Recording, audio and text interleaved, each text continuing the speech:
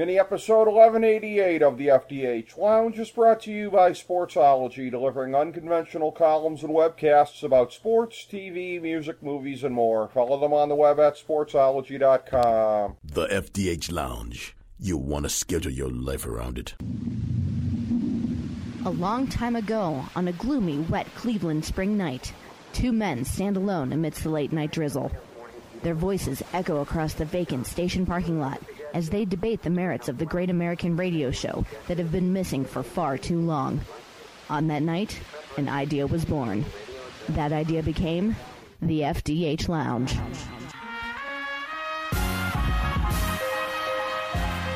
Welcome to the FDH Lounge. Hello and welcome to FDH Lounge mini episode 1188. This is FDH Managing Partner Rick Morris here with my good friends, fellow original FDH Lounge dignitary Chris Galloway, and other FDH Lounge dignitaries Ron Glasenapp and Johnny Adams, going through celebrating the 13th anniversary of the program, going through our survey in 6 parts. We are on our 5th part now. World news in the 2010s and 2020s, going through with our survey from the FDH Lounge Academy of Arts and Sciences, going through, sifting through the answers and breaking down what we got back here from everybody for the 2010s and 2020s. Go back to 1184, go back to part 1 if you want to catch where we kind of set more of this up and go through and really kind of introduce this. But it's just basically our way of going through on 6 different categories. We've already covered sports, pop culture and entertainment, technology, American news. We got world news here, finishing with a good old pro graps here in the last one, subsequently, just because it is tradition on the program. So going through the submissions that we have here for world news in the 2020s from our different submissions here from the Academy members. From new member of the Academy, Tim Trammell, world news in the 2010s, too much hate. World news in the 2020s, need more compassion. So I think a lot of people would probably agree with that. Karen Cahill, in 2010s, climate change due to the sheer numbers impacted throughout the world. 2020s, climate change ditto. Mike Morris answers Brexit, a country leaving the EU. That's huge. Good thing they kept the pound sterling. 2020s for Mike Morris, a regional war not dominated or puppeteered by world superpowers. Think Turkey versus Syria with Lebanon and Jordan jumping in, or Nigeria versus Ghana with neighbors stacking up, or Vietnam versus every neighbor. Maybe Colombia versus Venezuela plus neighbors. Okay, the U.S. will get involved somehow, but won't start it. Anthony Petrone, the defeat of many major terror leaders grew more terror leaders in the 2010s, 2020s. I think we will suddenly see countries take sides. We will see groups of countries that hate other groups, and it will be everyone out to spite the others. Tom Denk, in the 2010s, lack of concern to climate change in the U.S. 2020s, he sees the story as being climate change. Matt Petrone, 2010s, all the mass shootings and other harmful attacks, not military-related, schools, churches, etc. Johnny, we talked about that in a previous segment with American News. 2020s, we figure out how to control it, not saying take all guns away, just control it better. Nate Noy, 2010s, U.S. assault on terror and death of bin Laden and ISIS. 2020s, world assault on Israel, end-of-time stuff, scary, not joking. So Nate going about as apocalyptic on his answers as I am going. Tim Faust, 2020s. I'm pleasantly surprised that no major terror attack took place during the decade. I would have bet that terrorism would have run rampant in the days following 9/11, and certainly with the rise of ISIS during the most recent decade. I don't necessarily see us getting any better about systems in place to prevent them, and there's definitely reason for freedom and democracy-hating bad guys to plan them. That's what makes it even more baffling. I pray for our safety going forward. Tim Faust says for the 2020s, the geopolitical game changes when crazy states possess nuclear weapons and the means to deliver them, and I can't believe we'll exit the 2020s without Iran, North Korea, and others being locked and loaded. Scares the heck out of me. Steve Cervillo, 2010s, death of Osama bin Laden. 2020s, deaths and drama with the royal family in Great Britain. So for those of us here at the table, on our answers, I'll give you mine first here. 2010s, huge turmoil from previously unforeseeable events like the Arab Spring and fallout like the Syrian Civil War. Brexit, the Ukraine invasion, large-scale Hong Kong protests, and all the crazy orange guy antics. Fortunately, somehow markets have priced in this incredible instability, but that can't hold if it keeps increasing exponentially. 2020s, global instability will gravely worsen with more severe wars and economic downturns. There's a minimum 50% chance of war involving nuclear weapons, and then it may happen again in another war once the 8-decade seal is broken. So I did warn you guys I was going dark and apocalyptic on some of these predictions here, and so too that has been the case. So in looking for a good segue, Johnny, your thing here for the 2010s, natural disasters and government corruption, was the story. 2020s, but again, a little bit more forward-looking on your part. CBD, THC, mind-altering drugs, climate change. So clearly you see this going any number of ways in the next decade as far as some of the big stories, but seems to be all coming back to technology and change, which has kind of been the theme of the day. Yeah, I noticed climate change came up a few times from some others also. Not to overlook the possibilities of the global instability economically and otherwise, but it's going to be interesting to see how the world reacts, including the United States, in terms of the climate change. So hopefully, always an optimist, hopefully things will go well going forward. In previous comments by Chris, it does give me hope that he sees things going forward, and statistically things are better than they ever have been for the human condition. So we'll see. Well, I know from that there, and again, yours have been, I think, optimistic for the future here, balancing me out kind of somewhat today. In terms of Ron's ones here, Ron, I know that, again, you had kind of a grim thing here for the 2010s. The more it changes, the more it stays the same. The Middle East is still a hot zone that can be set off by any little spark. North Korea is still run by a loon, but Russia may or may not be messing with our lives. No one's completely sure. Feels like the 80s. But it sounds like my civics class in high school in 1986. Yeah. I mean, almost exactly the same thing. It's a lot of the same stuff, but on the 2020s, though, again, forward-looking on your part, with all the issues to fix like climate change, diseases, and poverty, the group that finds a way to fix or cure them will become a large influence in the world in all of its branches. Can a group outside the standards, U.S., Europe, China, Japan, become one of those influencers? So is this something that you see coming into play? Do you see somebody stepping up to develop these things? You'd love to see it. I hope it's right, but I doubt it. Mm-hmm. I really noticed that the influence of the world are all in the northern hemisphere. Yeah. There's 1 billion people in India. There's however many millions in South America and Africa and whatever else. And barely you hear a blip from them here. Yeah. I'm sure maybe in the more of the world, or people who read more about this and know more about this than I do, might sit there and say, well, no, that's not the case. But, I don't see, if a company in India comes up with the cancer cure, mm-hmm. I got to believe they're much more power play and an influencer than the standard people that we have now of Japan, North America, and Europe, and Russia. The very bitter, cynical person in me is going to say that the death squads from the U.S. pharmaceuticals will be making their way down to India to snuff That's out a whole those other poor cells. topic we could Yeah. get into. Yeah, like Big Pharma's ever going to let that happen, have a cure for cancer. But again, and before you say it, yes, Chris, yes, I do have my figurative tinfoil hat on anyways now, but you've come to expect that from me. Well, in terms He of did shut his phone off so he can't listen in. That's right. In terms of Australia, that's about, in terms of big government, that's about as big as it gets, if I'm correct, right?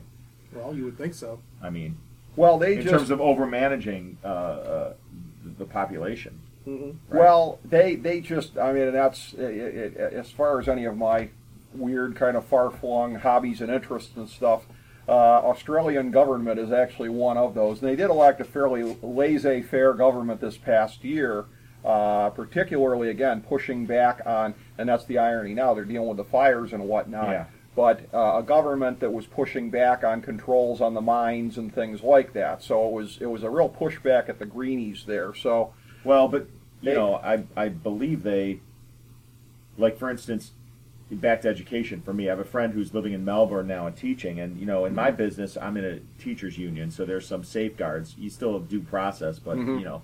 You could lose your job, obviously. But in Australia, you can't get more than a 1-year contract, and at the end of that 1-year contract, they're required to interview at least 3 people for your job. Mm-hmm. So it's all performance based. Wow. There's no guarantee of anything going forward. Yeah. Job security wise. It's interesting. That is a pretty stringent control to work under, no question about it. But So those are the answers that we have down on paper from everybody.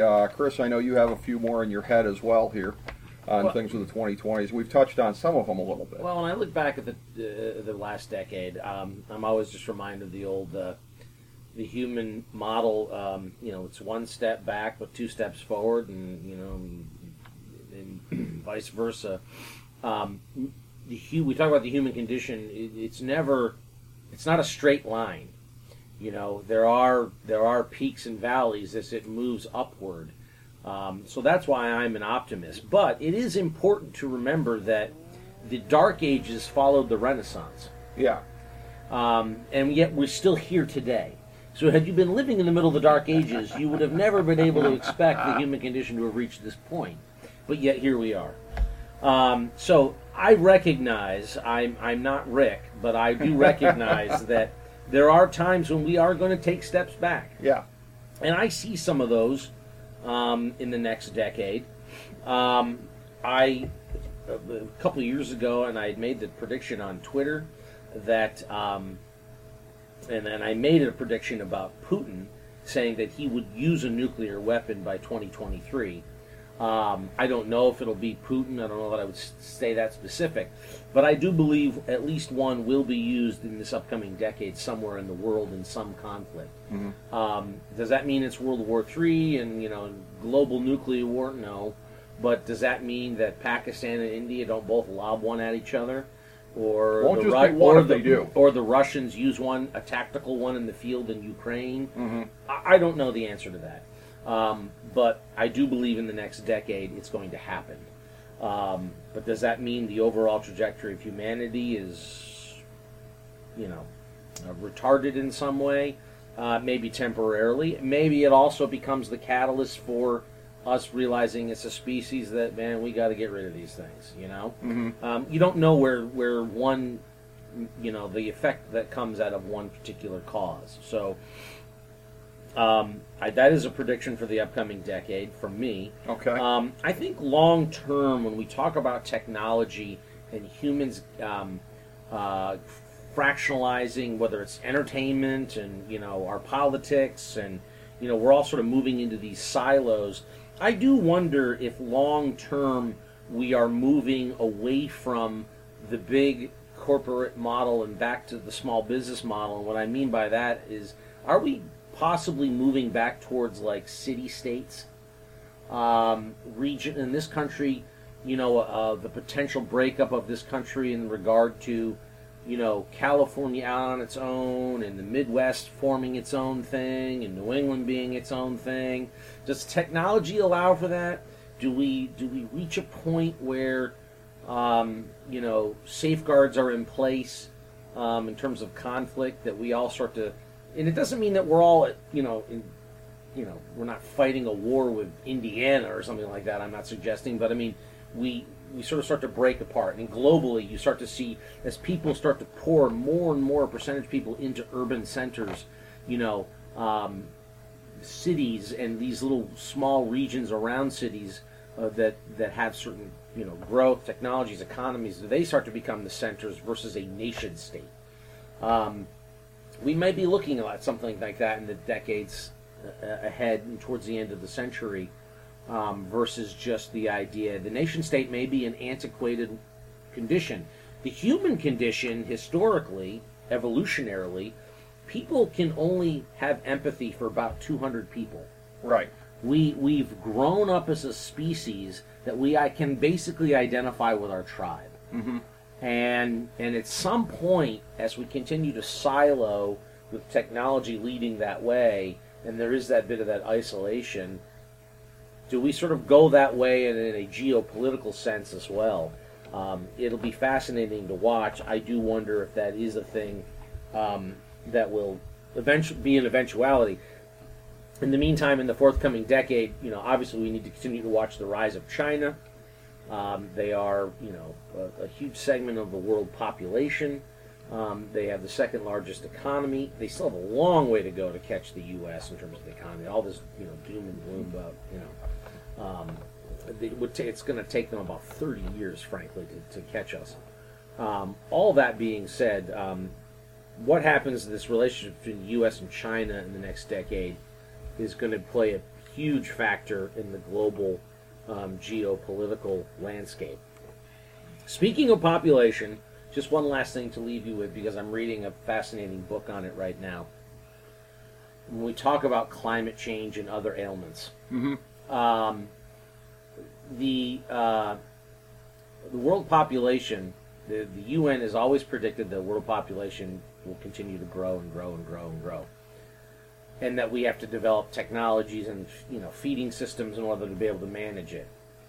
There's a new school of thought coming out of these people that study these things that says that whole working model is all wrong, and that in fact the global population is going to peak mid-century at around 9.5 billion people, and then over the next half a century is going to shrink back down to about where it is now, to about 7.5 billion people. And the reason for this is that it, as people get educated, as women get educated, as they earn money, as people have risen out of poverty, you have less and less kids. None of this is deniable. We see it in our population charts. You can study it now, where certain countries are shrinking, like Japan. They can't replace their existing population. Right. And Russia's shrinking by 600,000 people a year. So it's not just you have these big growth countries like China and India, but as they get more educated and they get wealthier, they're on the curve, on the chart, they're starting to cut back on children. So the theory on this is we're gonna peak, and then the population by the end of the century would be back to about where it is now, with the eventual the problem being that population decline is like a runaway train. Once it gets started, you can't reverse it. The belief system is now that actually we will eventually end up, over the next 200 years following, so by 2300, we may be back down to 3 billion. Okay. The population of the globe is going to continue to shrink. And in fact, we're not going to overpopulate. We're going to peak and then start heading back down, because as technology advances and wealth and prosperity and healthcare, you're not going to have the children replace you. And so therefore, eventually, and the book I'm reading is called Empty Planet. And it basically talks about how we're, within our couple generations removed, it's going to be a very different life. Now, those things are going to impact things like climate change. Less people, less, less use of energy. All of it, all of it. And actually, it'll become, it's a fascinating read, because it breaks down the economics of everything, where, you now suddenly don't have people doing things. I mean, there's, less people, less, It'll be the robots, though. Yeah, well, I mean, there's some of that argument. That could accelerate it. But it's a fascinating read, and I think it's, I think it ties into things like climate change, where we need to recognize that, yes, humankind is doing serious damage to the health of the global climate. I mean, there's no doubt about that. I mean, I could sit and my fellow, Republicans or conservatives, I could have this argument with them, it's not true. Well, I mean, it is true. Anybody that deals with the land sees it. In my case, I make maple syrup, right? I see it in what I do, okay? Farmers see it. Anyone who deals with the land, has a real keen understanding of weather and follows these things, knows that the global climate and these things are changing rapidly, far faster than they ever have in the human history, not human history. Recent human history? Planet history. Planet, okay. They're, and the reason for it, in large part, is very simple. It's, we've 50% of the carbon monoxide and greenhouse gases, which you would include methane in that, which is actually the most damaging one, not carbon monoxide, have been released into the atmosphere. If you take the entire amount that have been released in the entire human history, so going back a few 100,000 years, 50% of it has been since 1990. Wow. Okay. Wow. We've just stuffed the earth with all this. The oceans can't absorb carbon. dioxide anymore. They've absorbed a lot of it. Oceans are becoming acidic. I do believe that there's going to be a big global focus in the next 20 to 30 years on extreme measures to try to reverse some of these things. And I think it'll become more and more apparent as we have some real catastrophes occur that people realize, oh, shoot, we've done some things. Now, we can sit and all play the blame game, right, you know? Mm-hmm. But the reality is that third world countries are trying to industrialize and get the quality of the standard of living that we've enjoyed by going through that same process. So at the same time, you have Brazil burning down the rainforest, and you have Indonesia burning down their rainforest for wood. You have the reforestation of Europe and New England. I mean, there was a time when New England was every damn tree was cut down. Mm-hmm. You know, you go back 150 years, look at the early photos of places like New Hampshire and Vermont, where you now see nothing but trees and mountains and woods and forests.